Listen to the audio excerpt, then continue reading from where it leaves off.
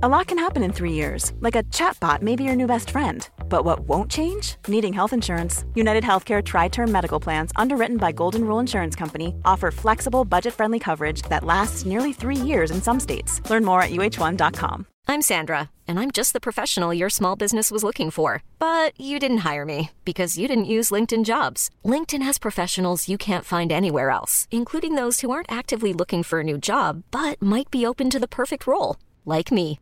In a given month, over 70% of LinkedIn users don't visit other leading job sites. So if you're not looking on LinkedIn, you'll miss out on great candidates like Sandra. Start hiring professionals like a professional. Post your free job on linkedin.com/achieve today.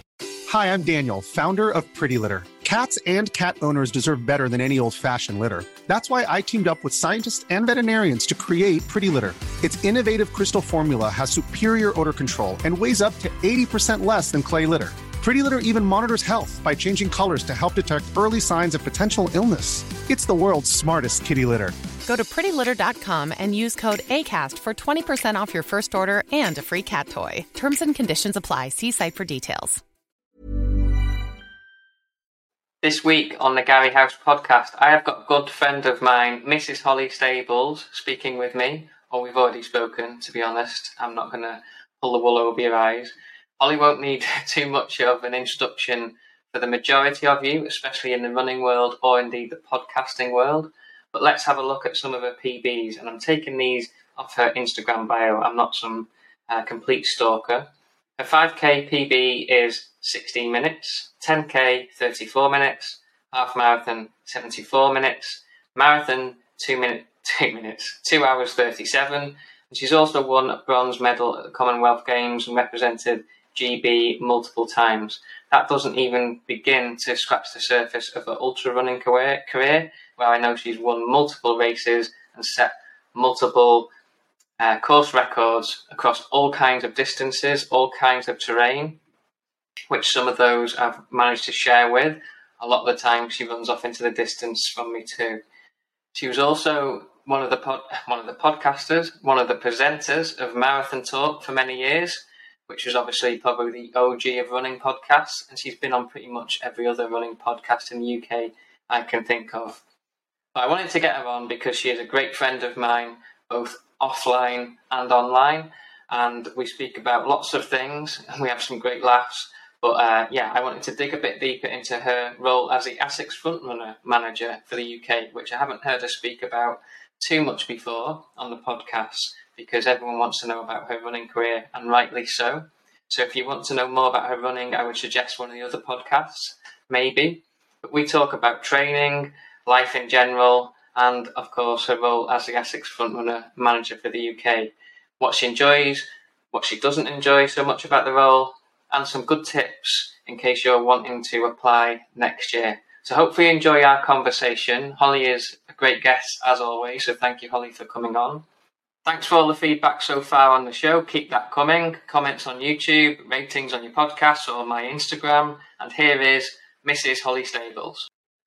Holly Stables, welcome to the Gary House podcast. How are you doing today? I'm doing all right. Good. How are you doing? Yeah, very good, very good. I'm in a newly darkened room, actually. I've just put a load of bin bags up on the windows. So we've gone... Nice. Your neighbours must get a bit of a wrong idea about you. Well, I think they're quite happy if I put bin bags on my windows. I've been starting these podcasts with one question and one question only, and I want to know, why haven't you stopped running yet? Just to kick us off.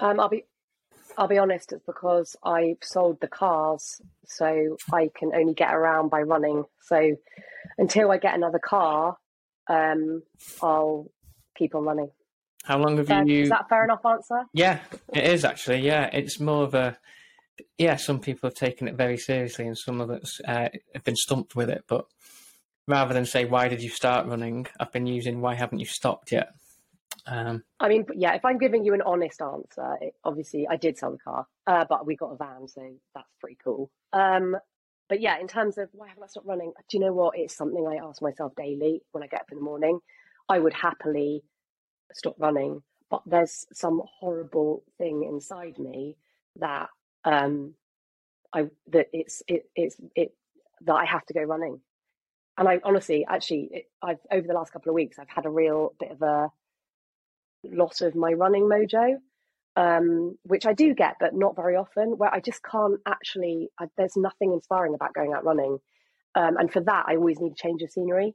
And so that's really important to me. But I think I am totally like everyone else. Some days I don't want to go out running, but it's almost like I have to go out running. Also, because I'm old, if I stop for any period of time, I just find it really hard to start up again. It's like I'm an engine where the oil needs to keep being moving, in the joints. If I stop, then I seize up and something happens bad.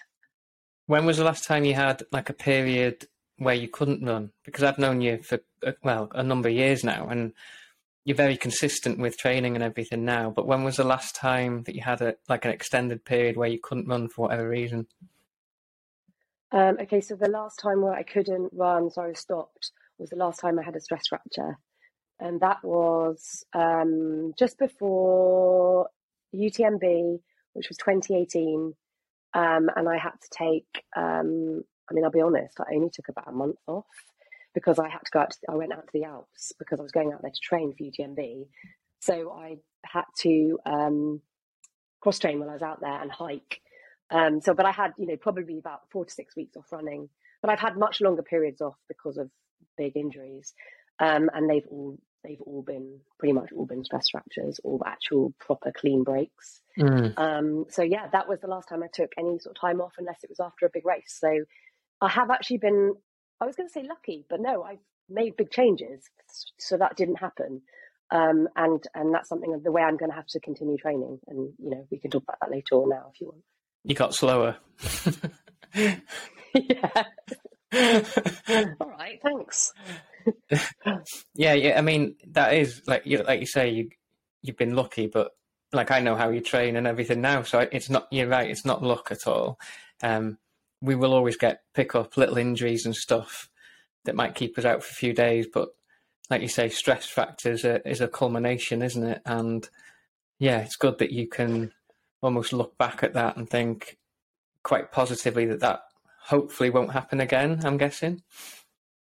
Yeah, I think that was my 7th fracture, which is not a badge of honor that I wear, in a good way. It's something that I happily talk about because obviously throughout my career, I was getting fractures all the time or actual breaks. I actually broke my foot completely. I broke my heel completely.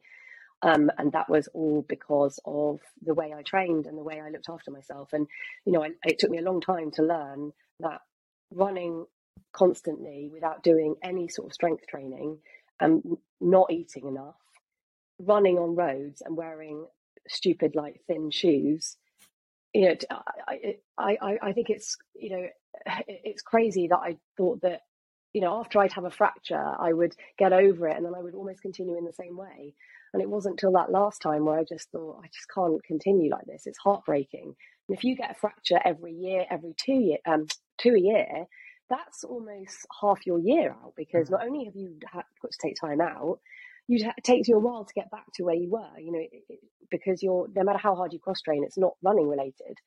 So it's so sad that it took me that long to really realize. And then when I did, it took me a long time to actually realize the benefits of what I was doing. I think it's just a lot, for a lot of endurance runners, that we want to see results really quickly. And I wasn't seeing results really quickly by lifting, but after so many months, this was months, and after 6 months and a year, that's when I saw the really big changes. And genuinely, touch wood, I've not had anything since then, which is amazing. And my bone density improved significantly. When you were, so now, because I know you do the strength training, I know you eat really well, I know you train really well, but if you're like me, you will still get you might get a bit of foot pain, or I've got an old Achilles injury, so that might start to be a little bit niggly. Do you start to almost worry that it's going down that line, or do you have to sometimes I'll sit down and go, actually, no, I don't think it is going to end up in that old injury because I know how to manage it. It is just a bit of age coming in and the fact that I've trained hard for X amount of years. Yeah, there is that age, isn't it? So yeah, no, I definitely think that every time I get a niggle, I do think, oh no, because all my niggles were always bone related. And the first thing I would always do is I would go and get an MRI scan. I know it's costly. I don't have private medical insurance, but I would go and pay for an MRI because I needed to know there and then. Most of the time, it would be, you've got stress fracture. And you'd be like, great, okay, I know what to do here. But I actually had a bit of but I'll be honest, I haven't actually had any niggles as such. I maybe have had some tightness, my back feels a bit tight, blah, blah, blah, but then I just back off. I do a bit of again, I don't have massage, I don't do anything like that. I have physio when I need it, but that's it. But when I had a bit of a foot thing, and it was probably about a month before the arc, and I thought, because I've broken my foot a couple of times, I was like, is this what I think it is? I went through all the things in my head of, what it could be, what it couldn't be. So I paid for an MRI scan, and it came back that I had a slight Morton's neuroma, which I've had for a long time, and it just flared up a little bit. So for me, I was like, great, I know what to do here, and it is something I have to manage. But apart from that, no, I mean, because I just haven't had that many niggles since 2018. I haven't had that. But yeah, the thought process will come in. Those thoughts will come in, the dark thoughts. I'm going to have to take time off. I'm going to have to cross train. But I'm okay with that. Back in the day, I really wasn't okay with that. It was like the be all and end all. It was like, if I have to cross train for 12 weeks again, I'm going to lose it, but I will do it. Yeah. Whereas now I'm much more relaxed, about cross training. I'll cross train, I'll take some days off. Whereas before, I would be in the gym twice a day, smashing it out on the spin bike or in the pool aqua jogging. Just took over my life, and it was just more time consuming than running. Yeah. Now, the last kind of longer term injury I had, and it was after that Dragon's Back, say 6 weeks. I knew it was going to be 6 weeks before I could run, and I was on the Zwift, on the bike in the garage, and like you say, I was kind of doing 3-4 hour rides, but didn't need to do that because I wouldn't be out exercising that much so soon after the Dragon's Back anyway. But it was just, I get caught kind of thinking, well, I'm going to have to keep fit on this bike, not really enjoying it, and then something just switched. And I was like, right, I'm just going to do an hour, and it was and it was much more enjoyable. Yeah, it is weird. Like when I've got the choice of cross training, I'm much happier doing it, especially these days. Whereas if it's forced upon me, I hate it. That kind of thing. Yeah, no, I'm exactly the same. And also, like walking to the gym, it's like, oh, can I be asked to do that? Whereas, before I was massively motivated because a lot of the time I had like big competitions or big races I had to do. So it's like, okay, I do need to train this hard. Well, within reason. Now I'm just a bit kinder to myself, I think. I'm like, do you know what? I'm really tired today, so I'm just not going to run, or I'm not going to go and do that cross training session, that stair climb. I'm not going to do it because, I'm not, what am I training? What's this for? I want to do it because I want to do it and because I'm happy. And that's what I was saying about with the Mojo recently. I just haven't felt that motivated to go out to do any really long runs as well. I did a 17 miler the other day, and it felt like it went on and on and on and on. And I thought, how on earth did I run the arc? But that was the arc, and I've done that. That was great. But the 17 mile the other day was just like pulling teeth. And it was so slow. It was just awful. But you have those days, don't you?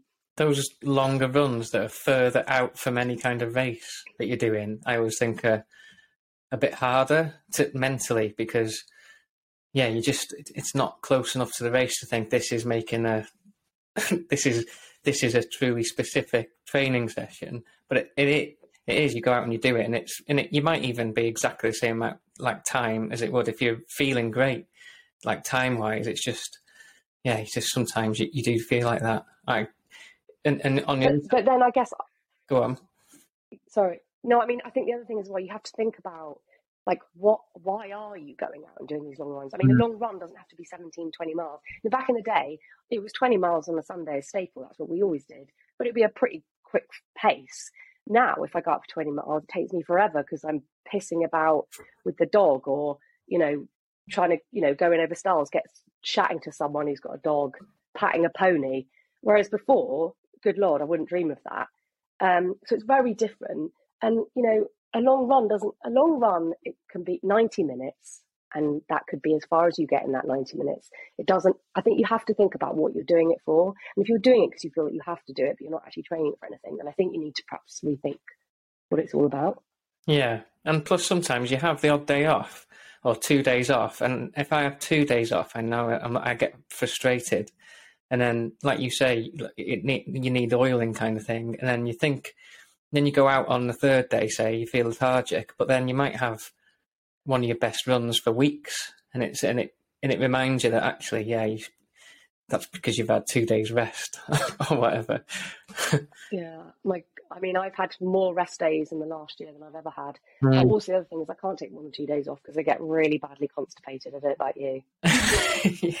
Yeah. No, well, yeah. How do normal people who don't do any exercise do a poo? I mean, you have to keep moving, don't you? Some people don't poo for days, even weeks, do they? But I mean, sorry we've slipped down this. Oh no! Until I it's quite. I need to keep moving. Like you, until I started coaching, I didn't understand how many people had problem with their bowels and shitting and stuff like this, and that's all they want to talk about. It's like, how do you prevent yourself shitting for an hour? Well, what do you do when you go to the supermarket? Kind of thing. So you can't leave the house without. It's just I don't. For me, I get up, have a coffee, and that clears the pipes. So if I miss that slot, then there's or shreddies. Yeah, yeah. There's trouble if I miss that slot. So people go on about their circadian rhythms and sleep and everything. I can sleep at any time. It's going to the toilet. I need to go. But I don't. I'll bear that in mind when I'm pacing you. Yeah. Did you see, like, going to sidetracking? Did you see the Wilmslow half marathon at the weekend? No, I didn't. I had a couple of friends racing it. No, did someone have a bit of a toilet issue? Yeah, this guy, and he's put it up on his Strava as a basically full Paula Radcliffe moment, but didn't stop, and it's all over the place. So he's PB'd. Was he winning? No, it's Wilmslow half marathon. He's just got a PB, but it's literally everywhere, and that's like his.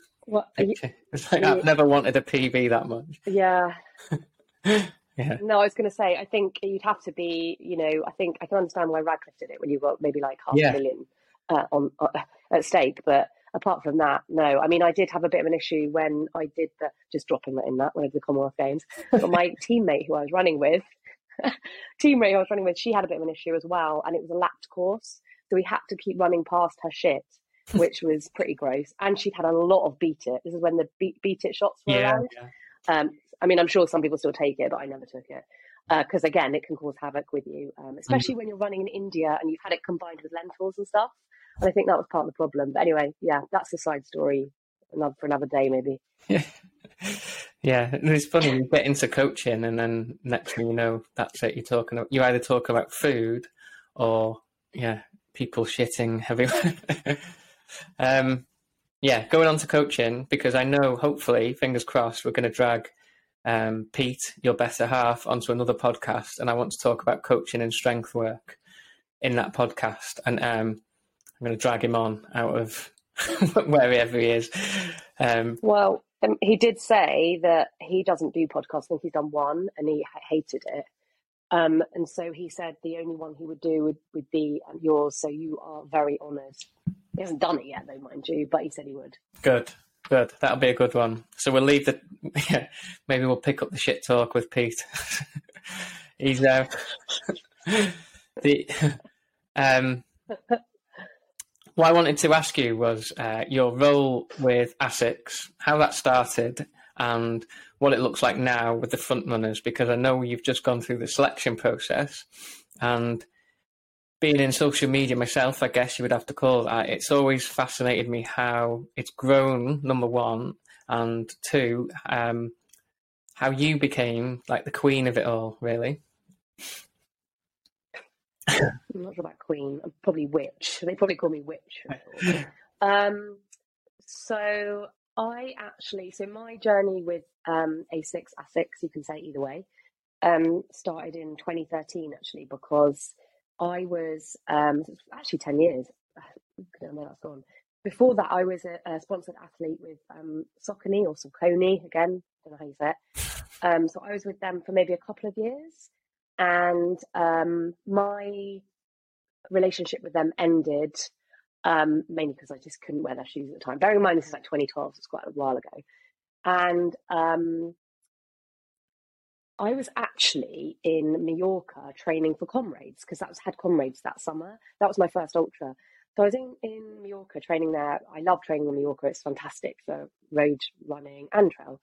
Obviously then I never ran trail. And so when I was there, my friend Simon Freeman rang me. I don't know if you know him. He's he set up like the Wind and Freestack and stuff. Right, and he's a good friend of mine.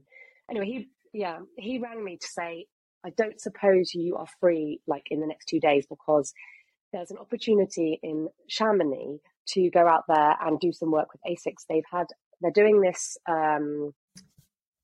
this record attempt where they're putting 2 teams together, like of pro trail runners and then pro or semi-pro athletes from different types of sports. And they're going to, on the longest day of the year, to run around Mont Blanc, so UTMB route, within daylight hours. So I can't remember what that is, 13 hours something, on a stage thing, so it's continuous. And the guy, Tim Don, the triathlete, who was an Asics ambassador at the time, had to pull out. And so they knew that I wasn't with Saucony anymore. So he contacted me and said, do you think you should go out? And I was like, well, oh God, I've never ran on a trail like that. I've done cross country, but that was it. And so I was like, okay, I'll do it, because I just thought, why not? So I went out to Chamonix, and it was all an amazing trip. I ended up running the leg from, if anyone knows it, from Notre Dame de la Gorge up to Col de Bonhomme. So it's basically just up and over like ice and stuff. So I was totally out of my comfort zone. And so from there, I had an amazing weekend. And from there, my relationship with Asics started. And they said, would you like to be an athlete for Asics? And I was like, okay, that'd be great. And Asics was my first shoes I ever wore, actually, when I first started, like a lot of people. I was with them as an athlete. Was that the first time you'd hit the trails, and then was that a view to, right, I'm going to run more trails then, or was it just that Asics were there? Because back then, I'm trying to think, I can't remember Asics being big on the like trail UTMB kind of scene back then, really. No, I mean, to be fair though, the guy on the other team was Xavier Tevenant, who was won UTMB, CCC, TDS, all of them. I mean, that was the weird thing. Like, Xavier was like one of the best trail runners, and he was Asics, which was, and I'll be honest, the trail stuff was pretty crap. And it was for quite a number of years, actually. So when I'm just trying to think, I think that was... No, so the year before, was it the same year? I can't remember. I'd been to Nepal. So I'd done my first sort of trail expedition, but that was the only thing. But I'd not really done any long trail races or anything, because it wasn't until after Comrades that I did Ultravassen, which was a 90k trail race in Sweden, which was Asics as well. So yeah, I mean, that was my first experience. That was my first experience going to the Alps. I'd never been to Chamonix. I'd never done anything like that. And of course, if you've never been anywhere like that and you turn up there, it's like, whoa, this is amazing. But also slightly terrifying, because I'd never ran on stuff like that. I'd never done a race where you start at the bottom of a mountain and run to the top of it through rivers and over sort of glaciers and stuff. That was, not my thing really. But yeah, no, I did fall in love with it, but it was still out of my comfort zone, especially descending. Luckily I didn't have to descend in that section. I just had to go up. So that's where I started. And then I was a sponsored athlete, seeded athlete. So I wasn't paid, but I got kit, but I got, at the time, you get bonuses for races you do. And this is back in the day where it was all about editorial. So if you were in Athletics Weekly, you'd get paid for that. If you were in like the local papers, you got paid for it, because I did Brighton Marathon and I came second, and there was like a picture of me. So in Asics, so you get paid for that. So, I mean, I wasn't exactly going off and, paying off my mortgage. I was actually working for England Athletics at the time as well. So that's how that started. And then it wasn't until 2017 that the Asics Frontrunner started in the UK. It started in 2010 in Germany. That's when it all started. And it started rolling out through different countries, but it was in Germany for quite a number of years. Because it's actually a German guy with an Asics who started it up. And then in 2017, they advertised, they started doing the ambassadorship here. And they asked me if I'd be part of, like, it's called a pro team. So it was people like me, Hannah England, I can't remember the other people, Luke Gunn, people like that, who would be in the team, but we wouldn't sort of take part in the, how do I say this, the happy clappy cheerleading type stuff.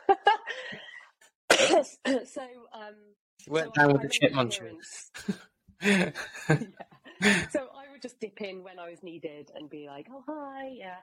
And then the community manager who started, I don't think it had been that 6 months, basically was asked to leave. And they asked me if I would like to go on the international weekend. So every year there's an international meet that the Asics Frontrunners can go to. Bearing in mind there's like 700 Frontrunners now all over the world, and they can all go to this one meet. So like last year it was in Portugal. This year it was that I was asked to, it was in Germany, in somewhere, a little town called Neuss.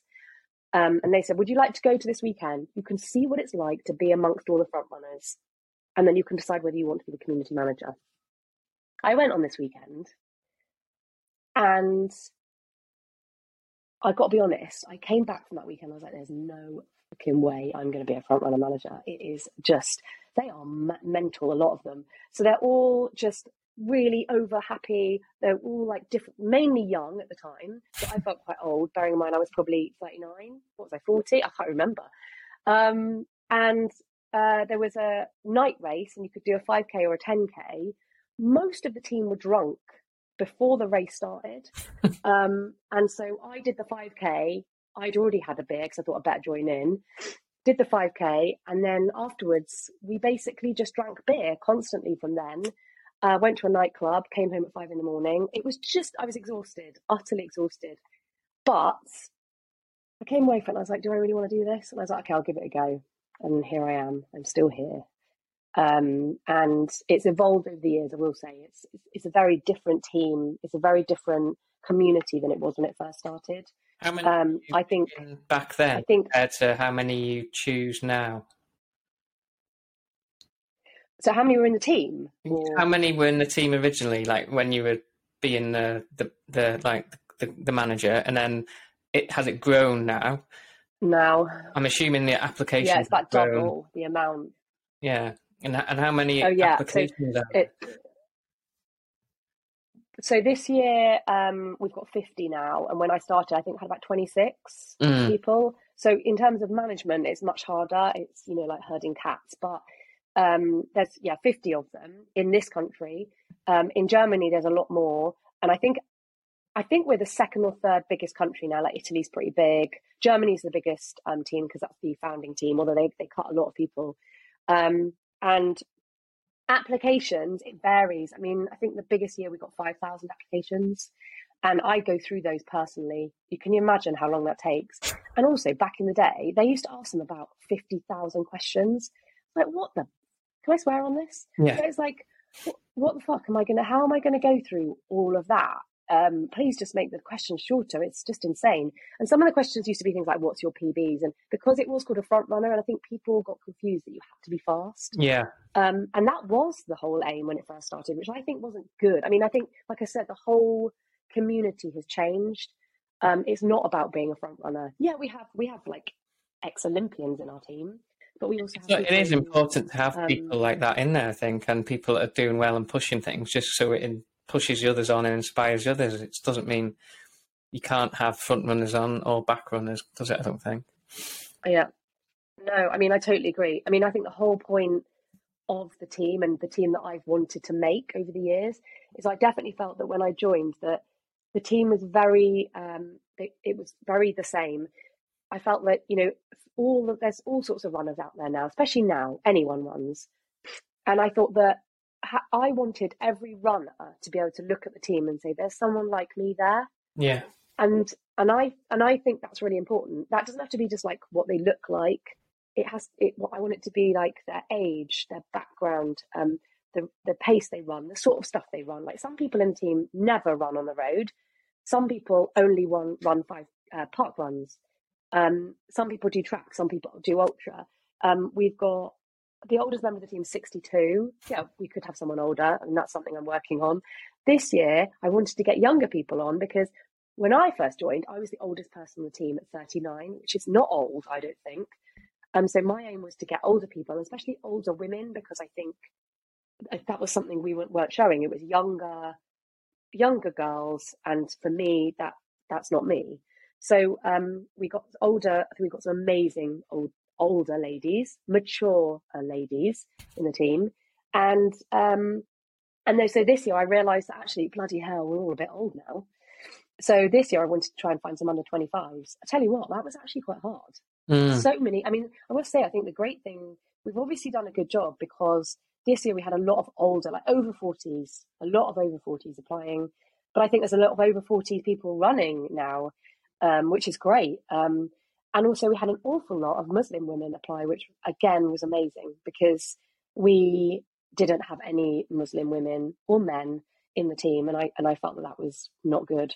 So taking on like Sadia and Taz and Samina has been a real asset to the team, and they've really encouraged women to apply, which is great. And what does applying for and being, like, because I've seen people apply for the Frontrunners and things like this, but what does it mean if I was to sign up for the Frontrunner? What are they committing to, in other words? And what kind of support do they get? Is it just a community of you all, or is it kind of, are they leading runs? I've got no clue, so you tell me. So they're signing up to a lifetime of WhatsApp groups. I'll say that now. Yeah. Yeah. Oh my God. I mean, if I never have a WhatsApp group, is that why you've got four phones every time I see you? A couple of burners.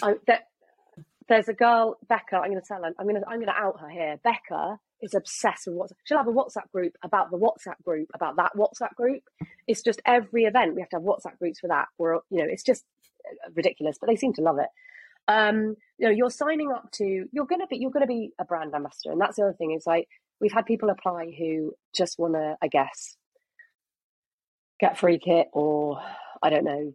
But you have to actually. There's no point signing up to these or trying to join an ambassador group if you don't actually like the product, because it's like I completely get so the whole Vaporfly thing when that came out, and we lost some of the athletes, the faster athletes, because they wanted to wear the shoes. I completely get it. It was like hard for me because I wanted to wear them, but you can't race in them. So I completely get that. But now we've obviously got the best fast shoe out there, so we're winning. But you need to be able to actually like to wear the product because you are going to be exclusive to the brand. When you join, you get loads of kit, you get loads of shoes. Honestly, by the end of the year, you'll be sick to death of the kit. You get race bibs for all the Asics races globally. We've just signed with Ultra X actually in the UK, which is great. So they get to do those races, which saves you a few pennies, doesn't it? Yeah. We have meets every year, which is great. So obviously we've got one coming up. This is all paid for, and you come to the meets. You'll get to listen to me waffle on for a bit, and then we produce. I bet they can't wait for this weekend. About to apply, and then yeah, exactly. Like, the content. It's all about producing content as well. So we get loads of photos, we make reels, we get videos. That's the other thing I think has changed over Asics, which I think is amazing. I think it's great compared to other brands from what I can see. So Asics, the EMEA, will use Asics Frontrunners for their campaigns, for their shoe launches, for their you'll go into a store and you could see you'll see a Frontrunner in the store as a picture.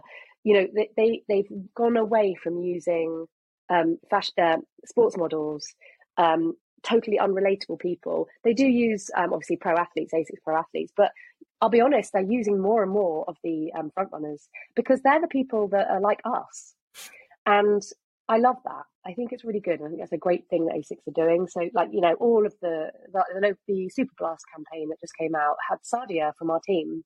Who who'd have thought that you'd have had a Muslim woman wearing a hijab, running in super blast through the streets of London, and it's cool. So stuff like that. Or Jamie was the face of the Frontrunner campaign this year, and Jamie is a Blade Runner. So I think that Asics do a really good job in that respect, and the Frontrunners get to be involved, and they get so many opportunities to, like, we've got one of our Frontrunners at the moment in Japan, and she's doing some trail shoots on Mount Fuji. She joined the team last year. She never expected that to happen. We've had Sian just come back from Italy. She just did an amazing event out there. So they all get opportunities to take part in this.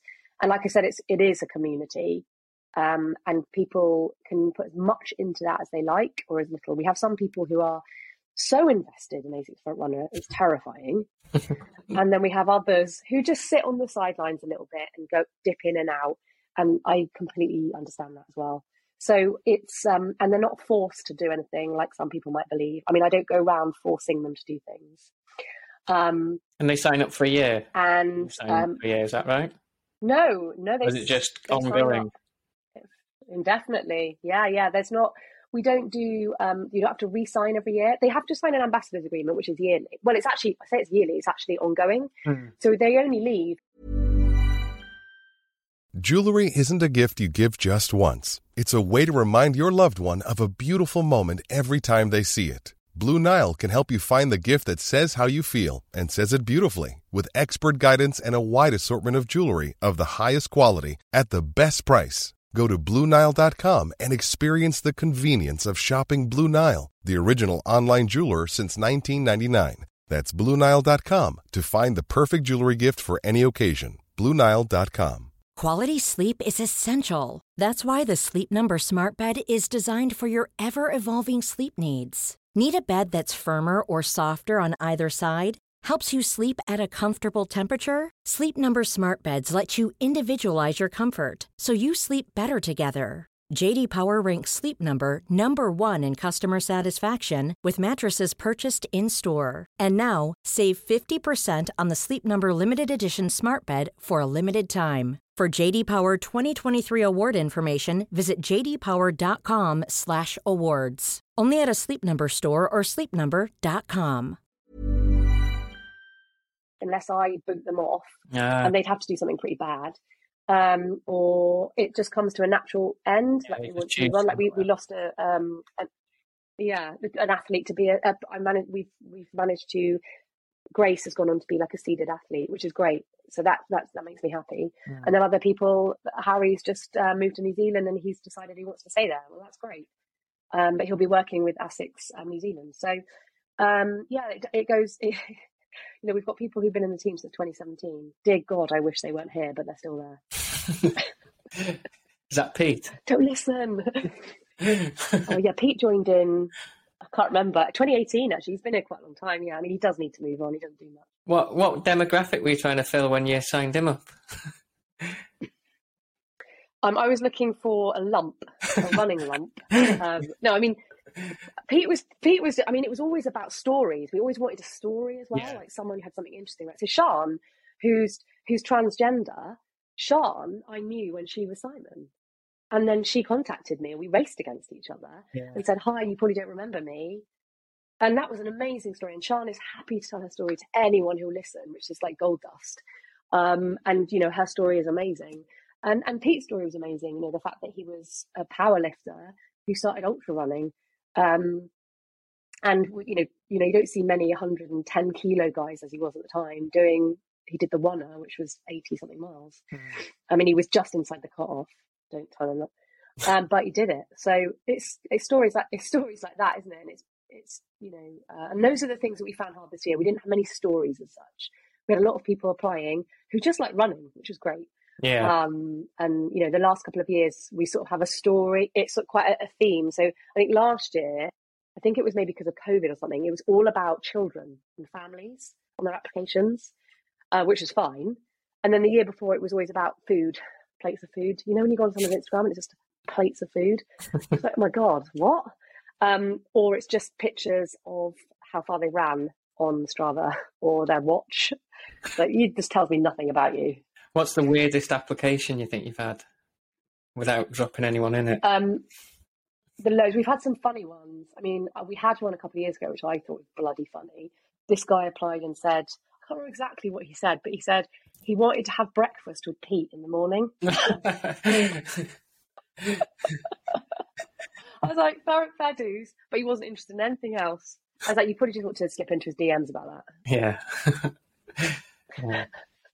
Yeah, okay. So you've got 50 of them.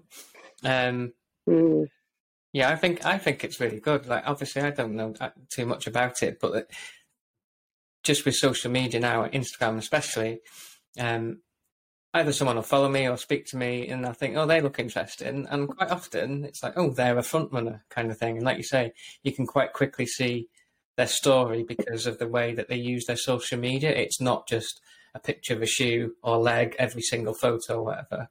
So yeah, I'm assuming that is you and the team doing quite a good job, I guess, because I imagine it can be quite hard because you're on social media, but you're also the Asics frontrunner, like top picker, for want of a better word, and so I'm assuming a lot of the time people are applying and things like this, and it can be quite difficult, or people hump maybe because they think that they should, or they're getting overlooked when it's just a genuine process, isn't it? And it is, although it is a choice, but it's not. It's just fun at the end of the day, isn't it? It's not something to get too angry about, I don't think. Yeah. Yeah. No, I mean, genuinely, we have in the past had some proper trolling afterwards. And, I do always think, I want to say, like, good, we've had 5,000 applications and I've got like 5 places. Some of you are not going to get in. I'm really sorry. And I do try and give people feedback afterwards, although it's really hard when you have like thousands of people asking for feedback. It's just, look, I'll say this now, like I'll say every year we do have a different sort of criteria they're looking for. So this year it was young under 25s. Yeah. And I did say that actually in some of my stories. And then other years we were like, we need to look for older people, we need to look for trial runners, or we need to look for people based in like locations as well. We might be really sparse in locations. So it's got nothing personally. And then what I'll quite often do, so I have a long short list. So this year I had about 14 people on it. And every year, most likely that person on that shortlist, if they apply again, quite often gets in. So Alana, who got in this year, has applied every year since applications. And she's been on my shortlist several times. Because of the criteria, she hasn't got in. She got in this year. I think Dion had applied, this was his 3rd or 4th year. So I say to people, don't give up. And also don't get shitty if you don't get in, because it's some of the people as well who've been really gracious as well and, good about it, because it is really hard for me. And I will say it's not just me putting people in. I will get together the people I think that are great. Then I present them to the central team, who are the European team. And then they say, or the UK team, they'll say, oh, actually, that person we think we prefer, or that person. So, it's not just down to me. So I don't want it to be a big witch hunt about me. But so it is hard. So it is hard to please everyone. And I hope I do a good job. I think every year I'm always like, I think, oh, they're great. I think they're going to really work. And pretty much all the time they do. We've had a few issues before, but most of the time everyone's really, really good. And like you say, it is hard to please everyone. And we're not allowed to say how many people we're taking on every year. I think sometimes if we could just say, do you know what, there's only 5, like some countries are only taking on 2 people, and it's so hard. It's like a needle in a haystack. Yeah. Especially because the nature of it, you have to kind of advertise it, and kind of make a big fact that it's opening for entries, and then a couple of people get added. I guess it's quite tough, isn't it? Yeah. Yeah, it is really tough. And going back to what you were saying about the front runners posting stuff, I mean, there's no request for them to do like so many posts a week or a month, anything like that. We just like them to post about certain campaigns. So like the Nimbus 25, but most of a lot of the team get the shoe. And we just like them to do like an unboxing. It'd be like if you were gifted a shoe, you do an unboxing story or whatever, or a reel. I mean, some of them are amazing at producing content. I'm absolute garbage at it, so I tend to leave it to them. I'm great at a dog picture or something, or Pete. I'm really lucky that Pete's a photographer, so I get some good content with that. But I'm just no good at doing the fancy stuff. So that's what they do, and they love it. Part and parcel of it these days, isn't it? Like when Like, yeah, let's be honest. I enjoy taking the piss out of things like that, but it's not from a place when it's an unboxing, because I've taken the mick out of those unboxing videos. It's not like it's not like I've got a vendetta against it. I just think it's quite funny for me, quite funny at the time. And then, but yeah, you can, like with content creation these days, some of the kind of, yeah, literally some of the unboxing videos are literally like you could watch them all day kind of thing. You find yourself in a black hole of unboxing videos because of the way it's, and I know how long it takes to do one of my shitty ones. So when you see some of them, they must have put some time and effort into it. At least you can appreciate that. Yeah. Yeah. I mean, some of the team are just so good at it, and I just think, wow, how did you do that? And then some of them are just hilarious at it, but they've tried to be serious, and that's the best. Those are the best ones, you know. Like we have Karen, who is a mature member of the team. I love Karen. Running Like a Wrinkly is her Instagram handle, but she does loads of amazing content. But some of her stuff is hilarious. I mean, she does stuff like, so she sent us, I'm sure she won't mind me saying, but it is really funny. She lives in the New Forest, so she does a lot of stuff like in the woods. And she has done quite a few times where she's set up her camera and she's been running along and stuff. And then she sent us one the other day where she'd forgotten where her camera was, her phone. And so she's just like running up and down, like looking, and then it's just brilliant. And then she finally finds it. It's like 10 minutes of footage of her trying to panic and running around and, you know, hiding behind trees and stuff. And it's supposed to be serious, but it's bloody funny. So stuff like that, I think, is gold. I also think once you're invested in, say you're with Asics as a frontrunner or whatever, and you're creating content, I think you can be as creative with it and as like full on with it as you want, because like you're signed up to them really then, aren't you? It's not like you're, you know, like you're not having a different brand every week kind of thing. That doesn't sit as well with me. If it's all Asics and you can be any shape, size, kind of ability as a runner, if you're an Asics frontrunner or one of the other teams or whatever, an ambassador for anyone, I just think you should be at least like invested in that brand for the amount of time that they're supporting you, really.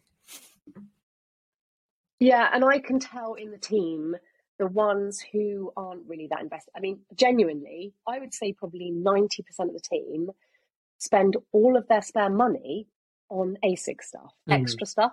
I mean, they get a discount code, which is a big discount code, but they'll constantly be buying on the WhatsApp groups, a whole like WhatsApp group on what they bought today. They have far more kit than I have and shoes. They love it so much, and that's got nothing to do with me. I'm not making them do that, or you know, none of us are making them do that. They do it because they genuinely love it, and that's great. And that's what a brand ambassador is about. It's about actually loving the kit and the shoes and the brand and the sort of philosophy behind it. So I think that's why they do such a good job. So if you want to be an Asics frontrunner next year, go out and buy a load of Asics kit and just keep wearing it. That's what Holly's saying. I mean, some people do apply. It's quite funny. Pictures quick.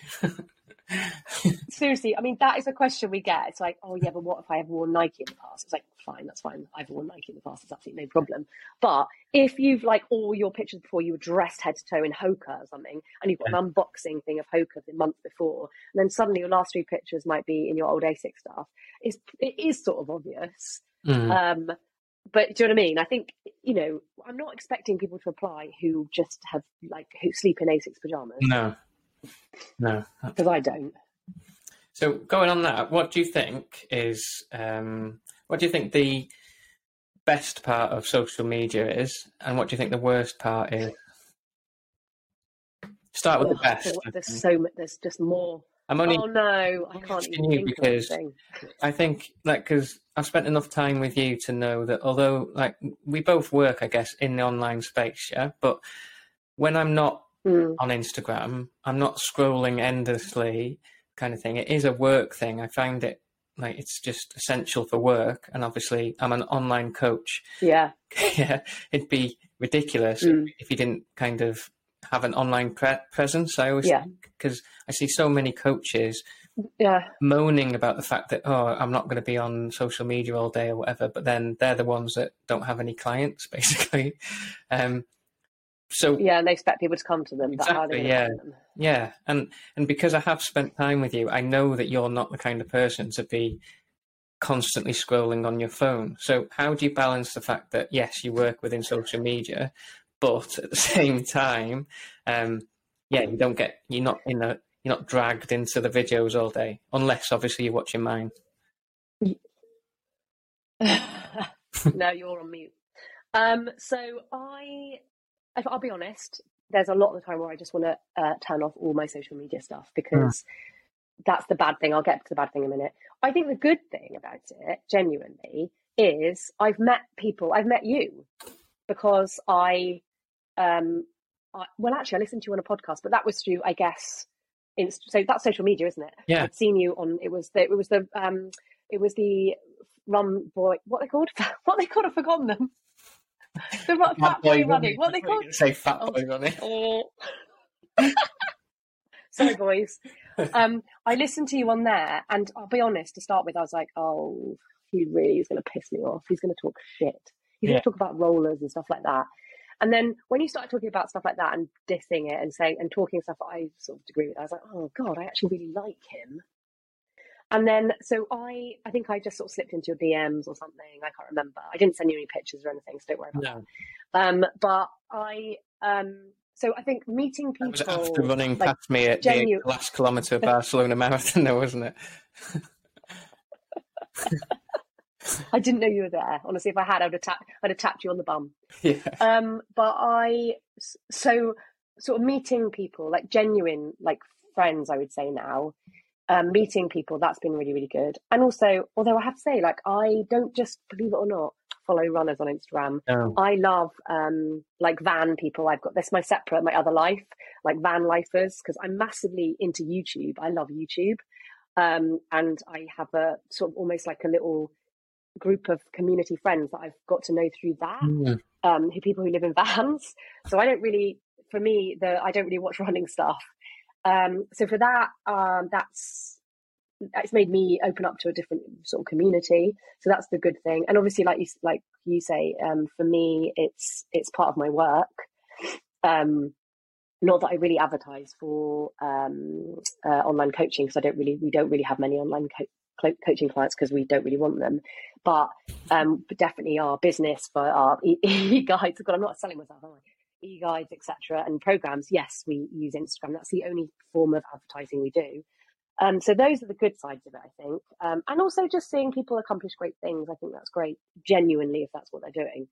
But you choose. I say to people in my own group, ultimately you choose. People moan about the algorithm and who they see and all that kind of stuff, but you choose your own algorithm to a certain extent, kind of thing, don't you? So, like, people. I mean, or whatever. If I go through looking at, like if I go through looking my TikTok, I spend time looking at like penguins. I put my videos on. Go on, sorry, speaking over you then. But like TikTok, no, sorry, because I don't use it for work. Well, I do. I put my videos up there for work, but it's literally I don't know what I'm doing with TikTok. I don't want to know about TikTok. But the few people that I do follow, I think I follow 2 runners, and the rest are like you say, in other interests that I've got, golf, football, music. So my they call it the For You page or whatever on TikTok, it's actually great. Their algorithm's great because it's showing me stuff that it's like the football team that I support, it's the DJs that I like, it is the golfers that I like, that kind of thing. So for me, actually, that's quite a fun experience. I'm not sat there watching some dickhead like me dancing or something. It's literally just built around my interests, a bit like you're saying with YouTube. The same as like my YouTube is on the telly, and you log in, it's my profile, and it's just suggesting the things that I actually like. Instagram's a little bit different, I guess, because over time, I always think I've maybe you've followed way too many people, or and you'll know this. Like my account's gone bigger in the last few months, and I genuinely don't know.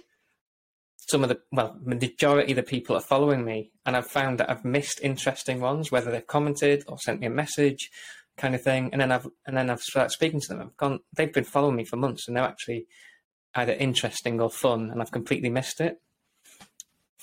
Yeah. Well, I mean, obviously most of yours are bots, so they're not really any people anyway, are they? Yeah, but it did cost me $99 for those followers.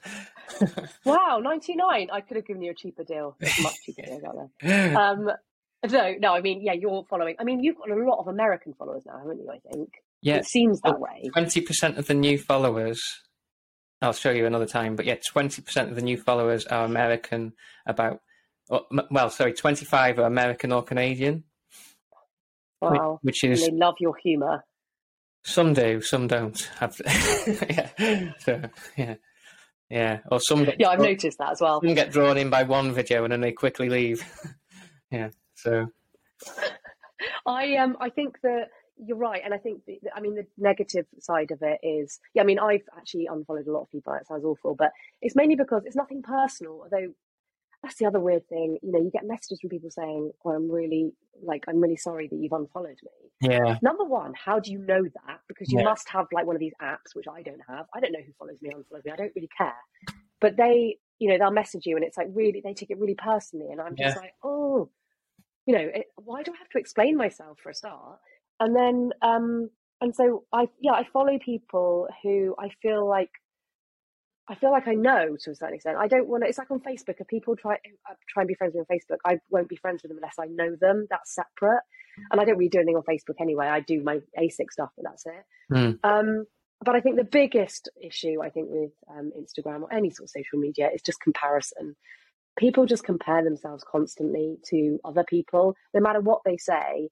And the little monkey on your shoulder starts telling you stuff, or the jealousy comes out, and it's the worst thing. I mean, the worst thing is people who put up all their every day. I do it sometimes. Every day they put up their split times and like what they've done on the track, or how much, all of that sort of stuff. And I find stuff like that just annoying. Yeah.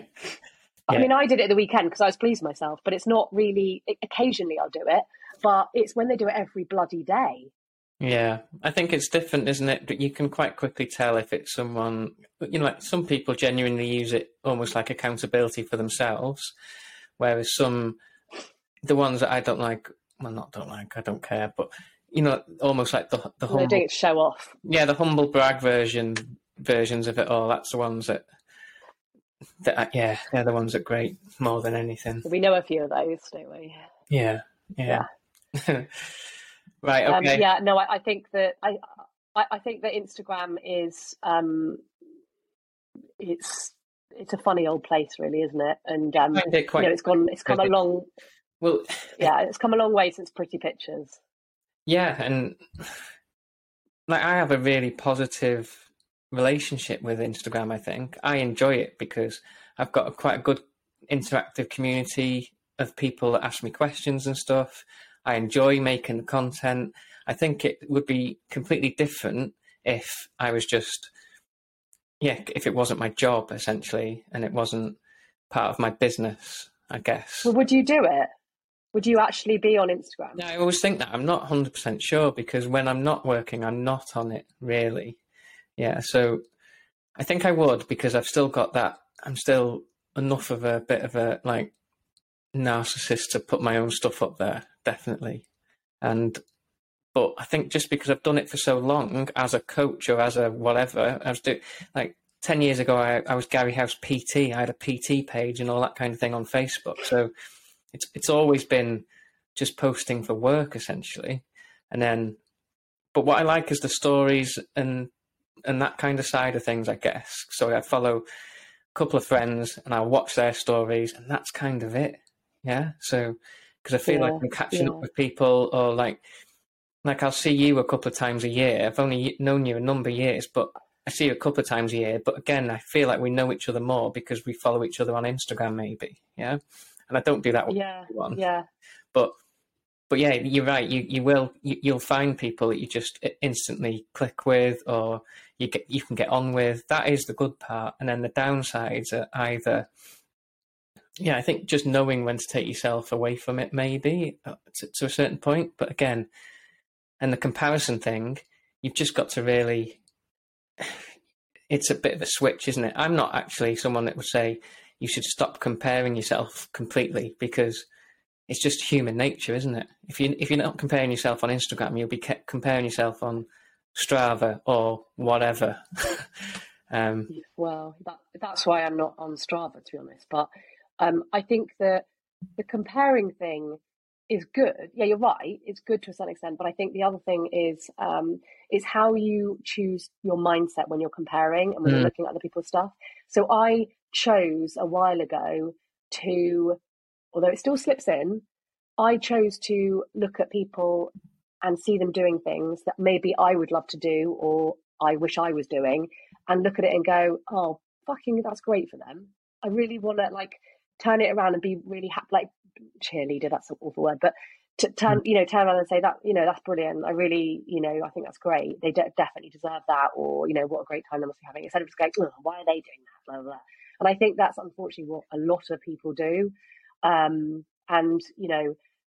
it's like, that's why I genuinely love watching your reels and your stories, because they just make me laugh. And so therefore that's a good thing.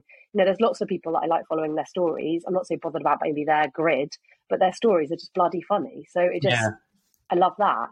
Yeah. So you take out what you put in and you take out what you want. I mean, I'll be honest as well, at the moment, I'm a little bit bored with Instagram. I've got really nothing to post about. Hopefully in a few weeks' time I will. But, so don't post then. Yeah. I don't, that people feel they have to post constantly. You don't have to. No, you can't all have like endless creativity. Perfect, amazing lives. Yeah. Right, before we wrap up, I just want to touch on, because I know this is coming up, travel plans in the next month or so and race plans coming up. So travel plans, you're off in the van, aren't you? No, you're not off in the van first. We're off in the van in the summer. That's right. No, Nepal. Yeah. Well, I'd love to drive the van to Nepal. It would take me a while. Yeah. So we fly out. What day is it? Is it Tuesday? Yeah. Less than 2 weeks. So a week on Monday. We fly out to Nepal. This will be my 8th time. I love the place, and this will be Pete's first time. Yeah, 8th time. Yeah. So I went out it was 2012, my first time I went, very end of 2012, I decided to go. That was my first experience of running on trails. I know, I'll go to the Himalayas, run up loads of mountains.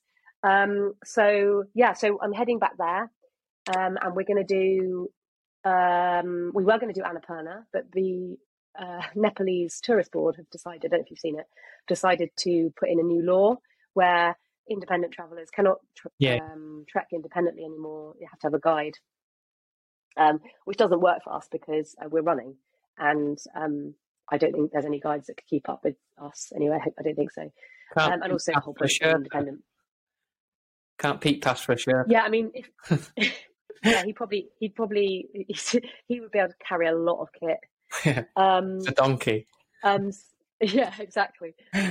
So we're going to. The great thing at the moment is that restriction does not apply to the Khumbu region, so the Everest region. So we're going to go and actually do, it slightly backfired on Pete, bless him. We're going to do like a much tougher route. It's called the 3 Passes, which is something I've always wanted to do. It's part of Everest route, which I've done, but you go over the 3 Passes. So it's 3 passes that are over 5,300 meters. The highest one's 5,500. So it'll be interesting to see. I mean, who knows what's going to happen for Pete, because he's never been to that altitude before. But we're going to take it pretty slow. We've got nearly 3 weeks. So we're doing that. Then we come back. If you never thought about doing those trips on YouTube, seeing as you love YouTube? And what you mean, videoing it? Yeah. Well, it's funny you should say that, because he's just got a gimbal, because he started doing some filming for the bodybuilders in our gym, which is pretty cool for a company. So he started doing some stuff for them. So he is doing some videography. But the thing is, it's carrying it all, so we wouldn't be able to run. I mean, if we just wouldn't be able to run with that camera. That's the biggest. He's taking the camera, we're going to have to leave it in Kathmandu, which is really gutting, because honestly, the scenes there, as you can imagine, are just insane. And again, YouTube has been amazing, because I've been just putting in 3 passes, and I can basically see the whole route from people who have done the route. Yeah. In fact, Amelia Boone, I don't know if you know Amelia Boone. her boyfriend, Ryan Doozer, he is an amazing, he's amazing YouTubes, and he did the whole 3 passes and videoed it, and it was amazing. And so that's been so useful, you know? Yeah, have a look at that. He's done some great trips. So we're going to do that. We'll have our phones, so these few shitty photos. Yeah. And then we fly back in, and then literally like a week later, this could be a really bad idea, but or it could be amazing. Yeah. We do the UTS 50 altitude camp. So actually, that's what I'm doing at the moment, training wise, because I think a lot of people are asking, like, what am I doing? I've done a whole marathon block of training. Yeah. So like some quite long, hard stuff. And then I'm going to literally stop, go to Nepal, and then spend 3 weeks high altitude, bumbling along without any speed work. So I guess it's sort of specific training for getting closer. Then I'll come back, have a week to decompress, whatever, and then go up to UTS.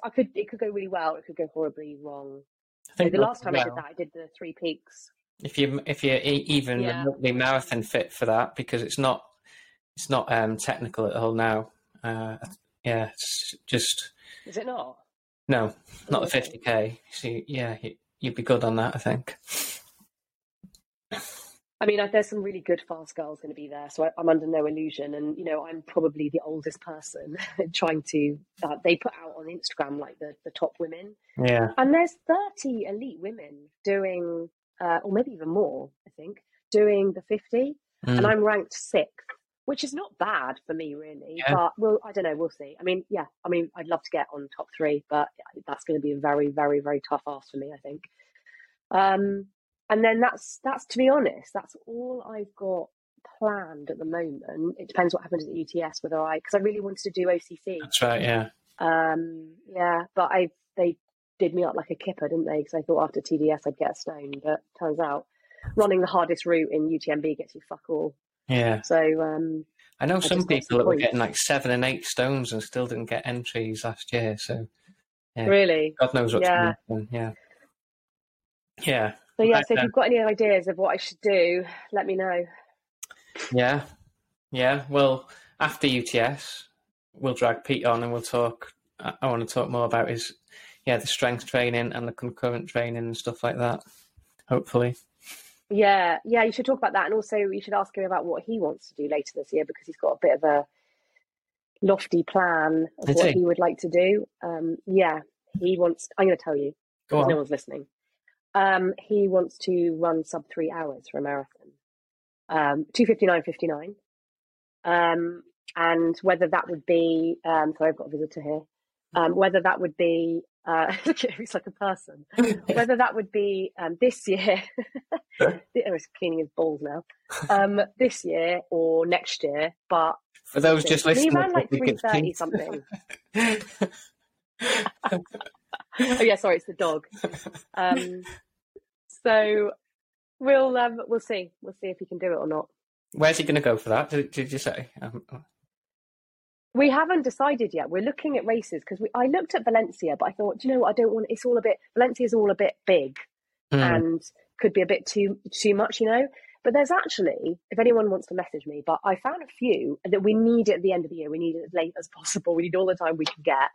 I was actually looking at San Sebastian, if you know anything about that. I know San Sebastian, it's a great place, great tapas. And it's really flat. It's just whether the weather will be all right. It's November, end of November. There's also Nice. Yeah. There's one in December. Actually. There's Pisa, which I've done, but that's December. Yeah. There's Pisa in December, which is really flat. Yeah.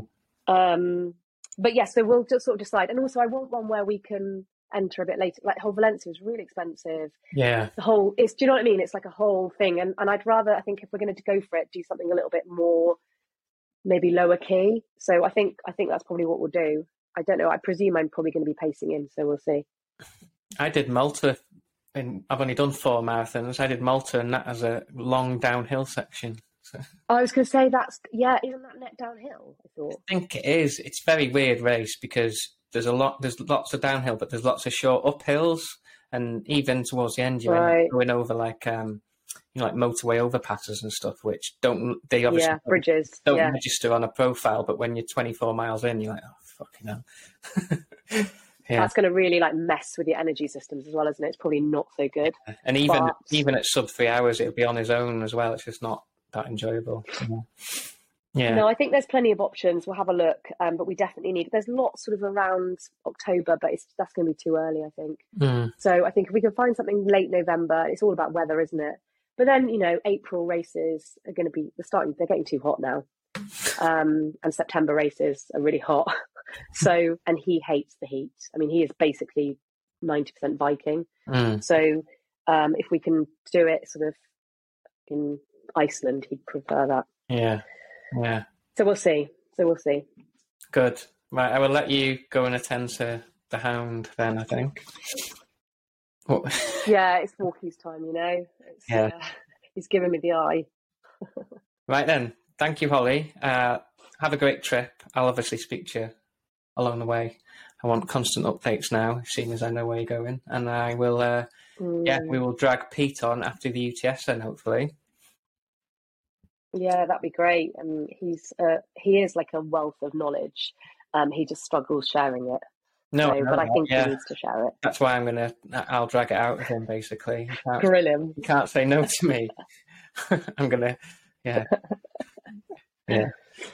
Thank you very much. And I will speak to you soon, Holly. Oh, where can we find you all? Sorry. I mean, I always assume that everyone knows you, but what was your Instagram stuff and website? So the Instagram is, it's the same actually. It's rushbynature.com for the website.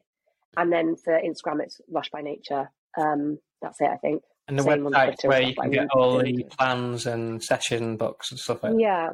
So the website, we have e-guides on there. And then we also have concurrent training plans on there as well. And we've got a discount at the moment, 20% off. Any foam rolling plans? No, we use those we did use it for holding the door open, but I think we burnt it in the end because we ran out of logs. Okay. Right, on that note, I will leave you to it. Don't forget to start. Lovely to see you. Get your DMs in early for the Frontrunners next year. Start messaging Holly now, I reckon. No. Okay, bye-bye, everyone.